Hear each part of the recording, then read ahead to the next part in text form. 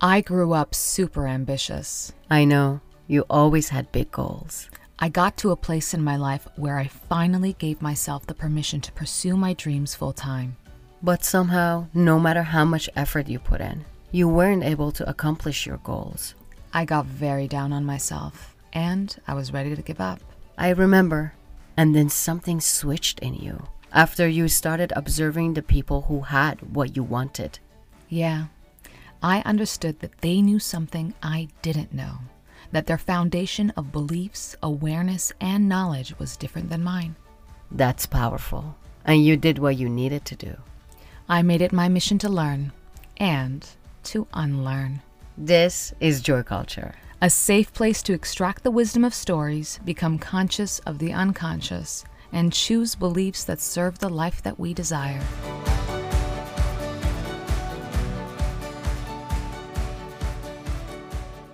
Hi, everyone. Welcome to Joy Culture. We couldn't decide who goes first and who welcomes you all to Joy Culture, so we decided Say it together. to say it together. I'm Anusha. I'm Toranj, And today, we're gonna answer some question cards, some conversation cards. we already did this in Farsi and we were decisive. Is that the word? Decisive? Not sure. Indecisive.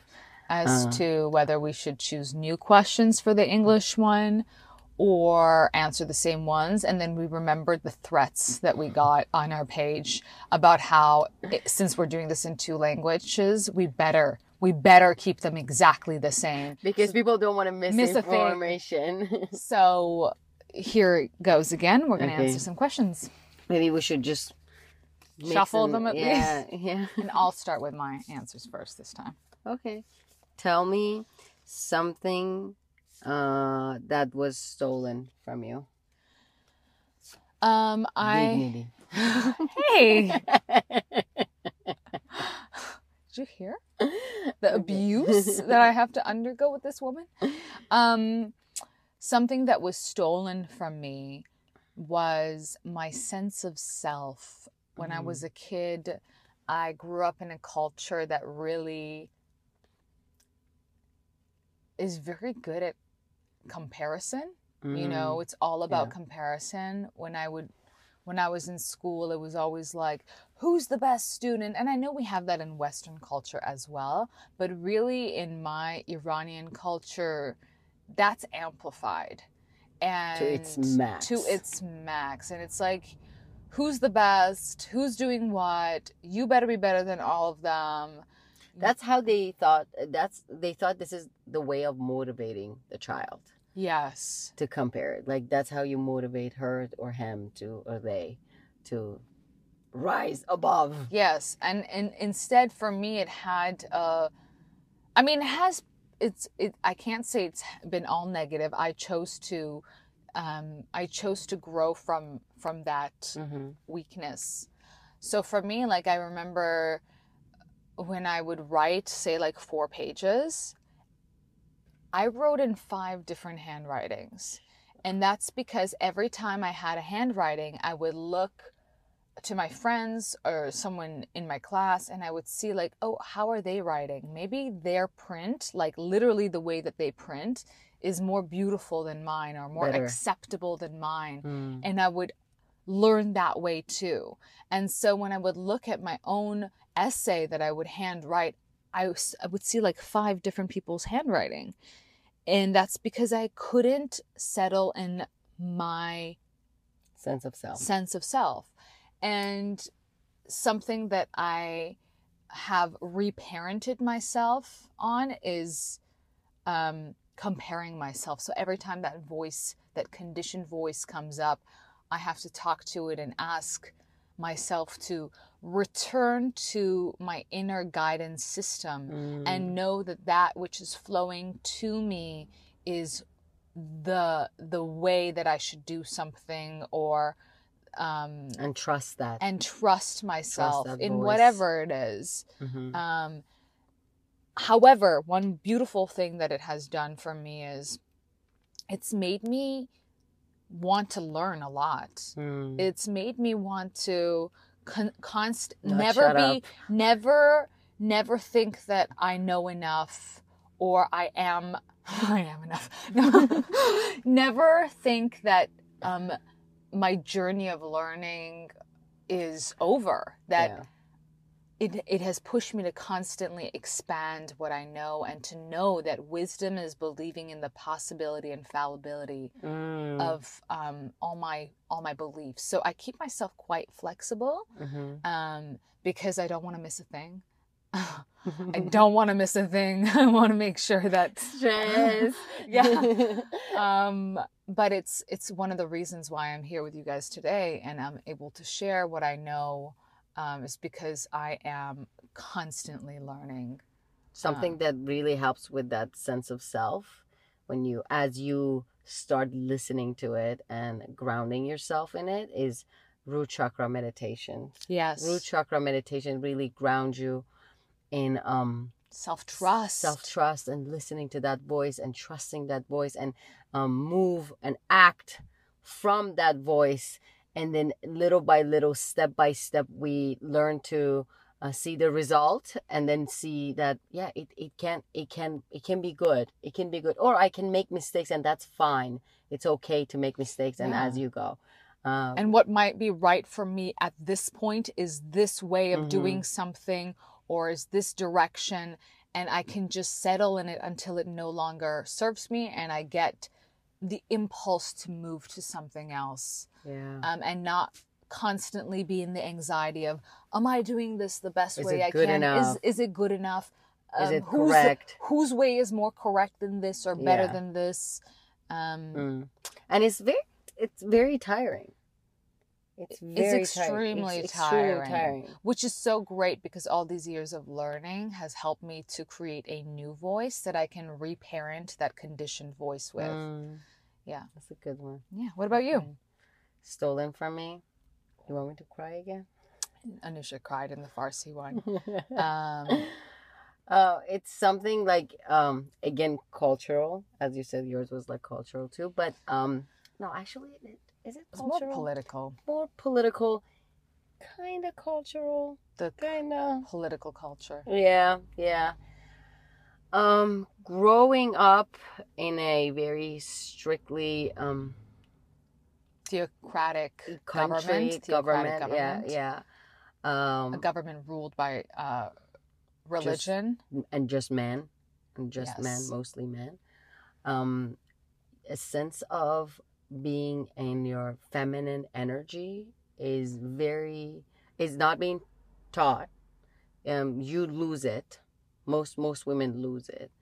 And for my defensive mechanism to be able, like the person that I am, to be able to survive, my defensive mechanism came up with this idea to be more in my masculine energy. Why do you think that is? Because I wanted to survive. I wanted to, when I hear no, I wanted to be able to push through, or not be scared of trying and risking and doing things like this. And when there's no space to try things as a feminine energy, and there's no space, or there's no law to protect you or protect who you are and your identity, what I'm hearing you say is that culture did not celebrate womanhood, femininity, and instead made you have to step into a more masculine energy in order to get your needs met. That was me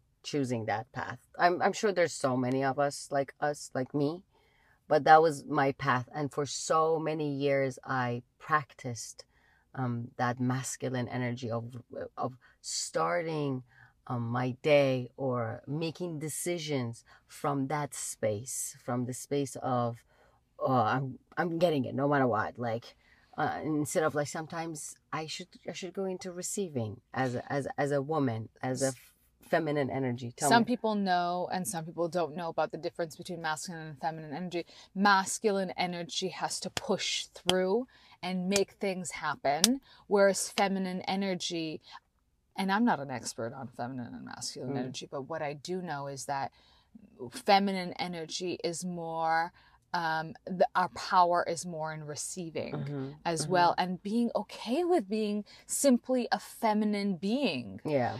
Whereas femininity in that culture was not celebrated, suppressed, all about servicing the Covered. men. Always covered. Yeah. Like, you don't even know. Like, to me, this was my experience. There's gonna be maybe Iranian women that come up and watch this video and be like, no, it wasn't that hard for me, for us. But it was for so many girls like me. It was not taught. It was very covered. There was no essence Suppressed. of it. When you Very say suppressed. yeah. Covered with clothes. Covered with everything. Yeah. Like, your femininity physically was taken away from you. Yeah, all of that. So that was stolen from me. The question was like, what was stolen? That was stolen from me. And every day, every time in my life that I have to, when I'm making a decision, I have to be intentionally so aware of from what space in my heart I'm making that decision from what space I'm moving around. And it's very hard. There has been so many times that it's very hard for me to sit in that feminine energy. And even though it's uncomfortable, I just need to be aware of it and be like, no, Anusha, just be in it and start grounding yourself in it. That was what one thing that was stolen from me. There's so many. Next session, I'll tell you more. But that's a big one, you know, That's not a huge being one. able to Yeah. value your nature. Mm-hmm. Being in a culture that doesn't value your nature, but rather puts it in the context of you're there to serve the masculine, and the valuable gender and energy is the masculine. So naturally, as a woman who is ambitious or has needs, like we all do, you would go into your masculine energy in order to get your needs met or to be seen as valuable. Yeah. Just as simple as getting my voice out. Just be heard. Just to be heard was difficult as a woman. As yeah. I hear you. Good, a little heavy. Let's move on. Tell us about something you've been pretending that is okay, but it isn't. Okay. Kayvon, tell us. I know people have different opinions about this, which is why the question is, what have you been pretending is okay? But to me, from what I have learned and seen in life, is not okay. Mm-hmm.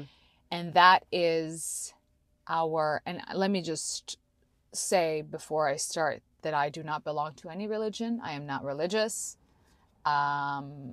And what I'm sharing has to do with a personal value of mine, according to what I've observed. And what I have observed is that our culture in the West, and maybe in many places in the world, especially, and it's really highlighted for me since I've come to America, is the casualness in which we advertise, utilize alcohol. I think that, I grew up in Canada, and in Canada you get alcohol at government stores, and they're open from a certain time to a certain time, and you don't get them in grocery stores. Whereas here in the United States, alcohol is available in CVS, at the pharmacy, and literally everywhere you go, alcohol is available. And I think that if you are utilizing alcohol, and it is a drug because it alters the way that you are, you must be really mindful of its consequences and use it extremely responsibly. And I think that the way that it's advertised, the way that it's bottled, if you see those beautiful bottles and you see celebrities that have their own alcohol and how casual they are about it, advertising it, Instagram advertising it, I think that, or when you just the message that it sends when you're buying eggs and you can buy alcohol, the message that it sends is that it's a casual thing. And I just don't think that alcohol is casual. I have seen it destroy people's lives. It changes. even studies show just a few times a week of drinking 1 or 2 glasses affects the brain so intensely. It affects your relationships with your family, maybe your children. Maybe you don't even know it yet. I know too many people, or I know too many people that will have 1 or 2 drinks and get behind the wheel and say, I've only had 1 or 2 drinks. And I think, I'm not that drunk. I think you're responsible every time you get on the road. You're responsible to the people on that road, and you can't take it casually. So it's been very casual. Your experience, you're saying that it's been very casual here, and you're pretending that it's okay because everyone is doing it, but you're not actually okay with it. Everyone is so okay with it. And I just think that alcohol is also a tool that can be used, but is being misused. Yeah, and it's very casual, and it shouldn't be casual. I see.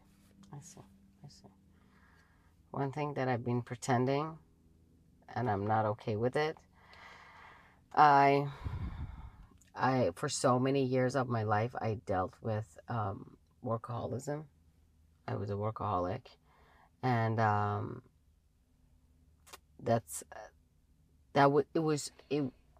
it was so hard for me to even understand that I am a workaholic. Like I thought this is a normal thing. This is how everyone should be. You were getting benefit from it. Yeah, because everyone would like celebrate you of how much you're doing in so much like little time, or like at young age you've been doing so much. So for so many years of my life, I thought my worth, my worthiness, my enoughness, who I am and how I identify myself is within in all the amount that I'm doing and how much I'm like getting back. And then I would move on very fast. And I wouldn't even sit in the joy of the thing that I received. It doesn't matter. It was in work, or it was in a class that I took, or it was in sport or anything. I would be on top elite of something, and I would just move on to the next level because I was just on the path of doing it. One day I will feel enough, or one day I will feel worthy of. And then my body started breaking down. Like I started getting very tired too soon. And that was a sign for me to be like, and panic attacks. Oh, that's a different because chapter. Even though you were doing so much, it still didn't feel enough. No, that was because I was moving around and doing things from space of becoming enough or becoming worthy of, from it, rather than I am enough, I am whole, I am part of the consciousness and God and creation and the source. And within that, I'm going to move and share what I am and express this awareness that I have within the art that I bring to life, or within the creative work that I can do. That's the space that I am right now in. That's the space. And I mind you that there are days that I, my conditioned selves, my left brain, will turn on, get triggered because of certain things.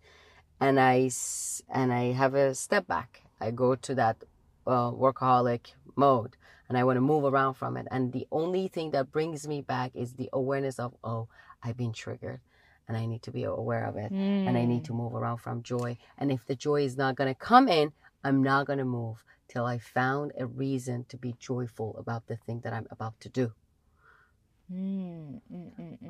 So one thing, the question was like, one thing that you pretend sometimes that you're not okay with it. There are days that I slip and I be like, it's okay, I'm just gonna do it, even though I'm doing it from the space of anxiety or stress. It's okay to work a lot or to be passionate, but you're talking about the space that it comes from, and you're also talking about what intention you're moving from, and also the fact that because you're moving from an intention that is essentially lack based, it continues to perpetuate lack even though you've done a lot. Yeah, that's about it. Thank you for sharing. Of course. Since we said several things about our country and culture that we're not happy about, we're going to share good something stuff that we like. An important value I draw from my culture. And we both said the same thing, which is we're the best in at the way we take care of our guests, our hosting abilities. Iranians, and I think like when you just, if any of you know anyone who's Iranian and have been to their house or met their mom, you will know like we are magnificent hosts. We won't belly dance for you though. You can imagine it though. We're such great hosts when you come over, the way that we take care of our guests and want to make sure that everyone is having a great time. Their bellies are not just full, but like it better be coming out of your ears. Full. Like you better leave not hungry for the next week. You know, we want to make sure we got you covered for a week. Yeah. And I was also saying like, you know, I lived in India for 10 years and Indians are very great, hospitable hosts as well. And they've taught me a lot too about hospitality, and I must give them credit for that as well. Yeah. Your turn to talk about our culture. The same thing. I feel like one thing that we have, and I said it before, is that we kind of step out. We put ourselves in their shoes, the guests' shoes, and feel like what do they want and what would make them feel good, more comfortable. And we deliver. Yeah, that's the good thing about our culture. Yeah, make sure you have an Iranian friend. Like you need. And I hope they take care of you. Yeah, and I hope you meet their mom. Yeah. Oh God. And ask them to make you gorme sabzi. Pronounced gorme sabzi. But since you can't, or you might not be able say it, is gorme sabzi. There you go. Okay. Last question. The kindest thing anyone has ever done for you. You answer. I answer? You know what I thought for a second? I hope she sees it. Like, I wish there was a way. Yeah, I wish there was a way for me to send this video to her. You never know. Do you know her full name? Maybe you can announce it here, and maybe if someone knows her. I just know her name is Mrs. Faye. Oh, that's broad. This beautiful Irish woman that when I moved out of Iran when I was 17 years old, I moved out to London, and I didn't know how to speak English, not even a word. I was very stressed. I was very anxious. And I rented this room from this house to be able to go back and forth between my school and home. And it was outside of London. I didn't know anything about the city or anything. And when the taxi dropped me off and put my suitcases down from the trunk and left, I stood in front of this tiny English old house, and I was very stressed to ring the doorbell and go in. And it was like dark at night in London in March, and I was like, okay, I have no any other choice. I have to go for it. And then I knock on the door, and this tall, beautiful woman, very sweet, like I cannot put it into words, opened the door. She had this little dog called Bella. Really? That's my cat's name. Bella. And she showed me my room. She had these warm towels for me ready, like if I wanted to take a shower, and I have warm towels. And she said, like, let me walk you around the little neighborhood that we were in. She showed me everything. She was speaking obviously English. I had no idea what she's saying. Like, I was just looking at her and looking around and trying to memorize the path of how to go home and how to go to the subway or tube that they call it in London. And the way her energy welcomed me, it was like a mother. And he still, 10 years later, 12 years later, it still it's been with me. And I feel like that's the energy that we need to have when we see a stranger. Yes. Because we're not actually strangers. We're not. Yeah. That's beautiful. Yeah. Yeah. So I try Mrs. to have that Faye, energy. Mrs. Faye with the cute dog named Bella in London. Please watch this video and contact me. And just know that you're appreciated and loved. For me, it also has to do with my 2 moves that I made, because I went from Canada to India at one point in my life. I was 22 years old, and I needed a company to give me a job in order to give me a visa so that I could go and do what I want, do what I love, and also work part-time at that company so that I can have a foot in the country, all that jazz. And I met these 2 beautiful brothers that had a company, and they had the most beautiful families. And they offered they met me like at this, at someone's birthday. Mm-hmm. My first trip to India, I was there as a tourist, and they're like, "What are you doing here?" And I'm like, "Hey, I'm, going to meeting after meeting with different companies to get hired so I can come down to India and, eventually start my own company here." And what they said to me, like immediately as I said, they're like, we'll hire you, we'll sponsor you. And I was like, okay. Like, I didn't believe them. I couldn't believe that they had nothing really to gain. They hardly knew me, and they were willing to help me.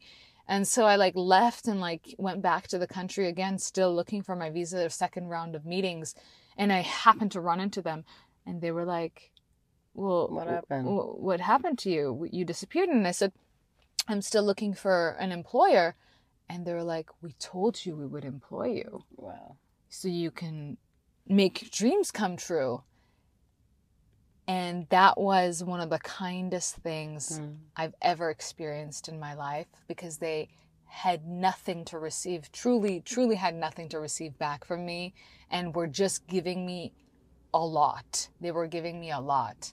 And I remember one thing that I told them, I said, I don't know if I will ever be able to repay you for this kindness, but I hope that one day and both of the brothers had children of their own, I said, I hope that one day when your child is on their journey and they need help, I hope they meet a stranger the way that you guys were a stranger to me, but you held my hand. And I hope that they, on their path, find someone like you on my path. And Technically, you were not strangers. Technically, we were not strangers. And they felt it. They went with it. And at first, my ego didn't let me believe it.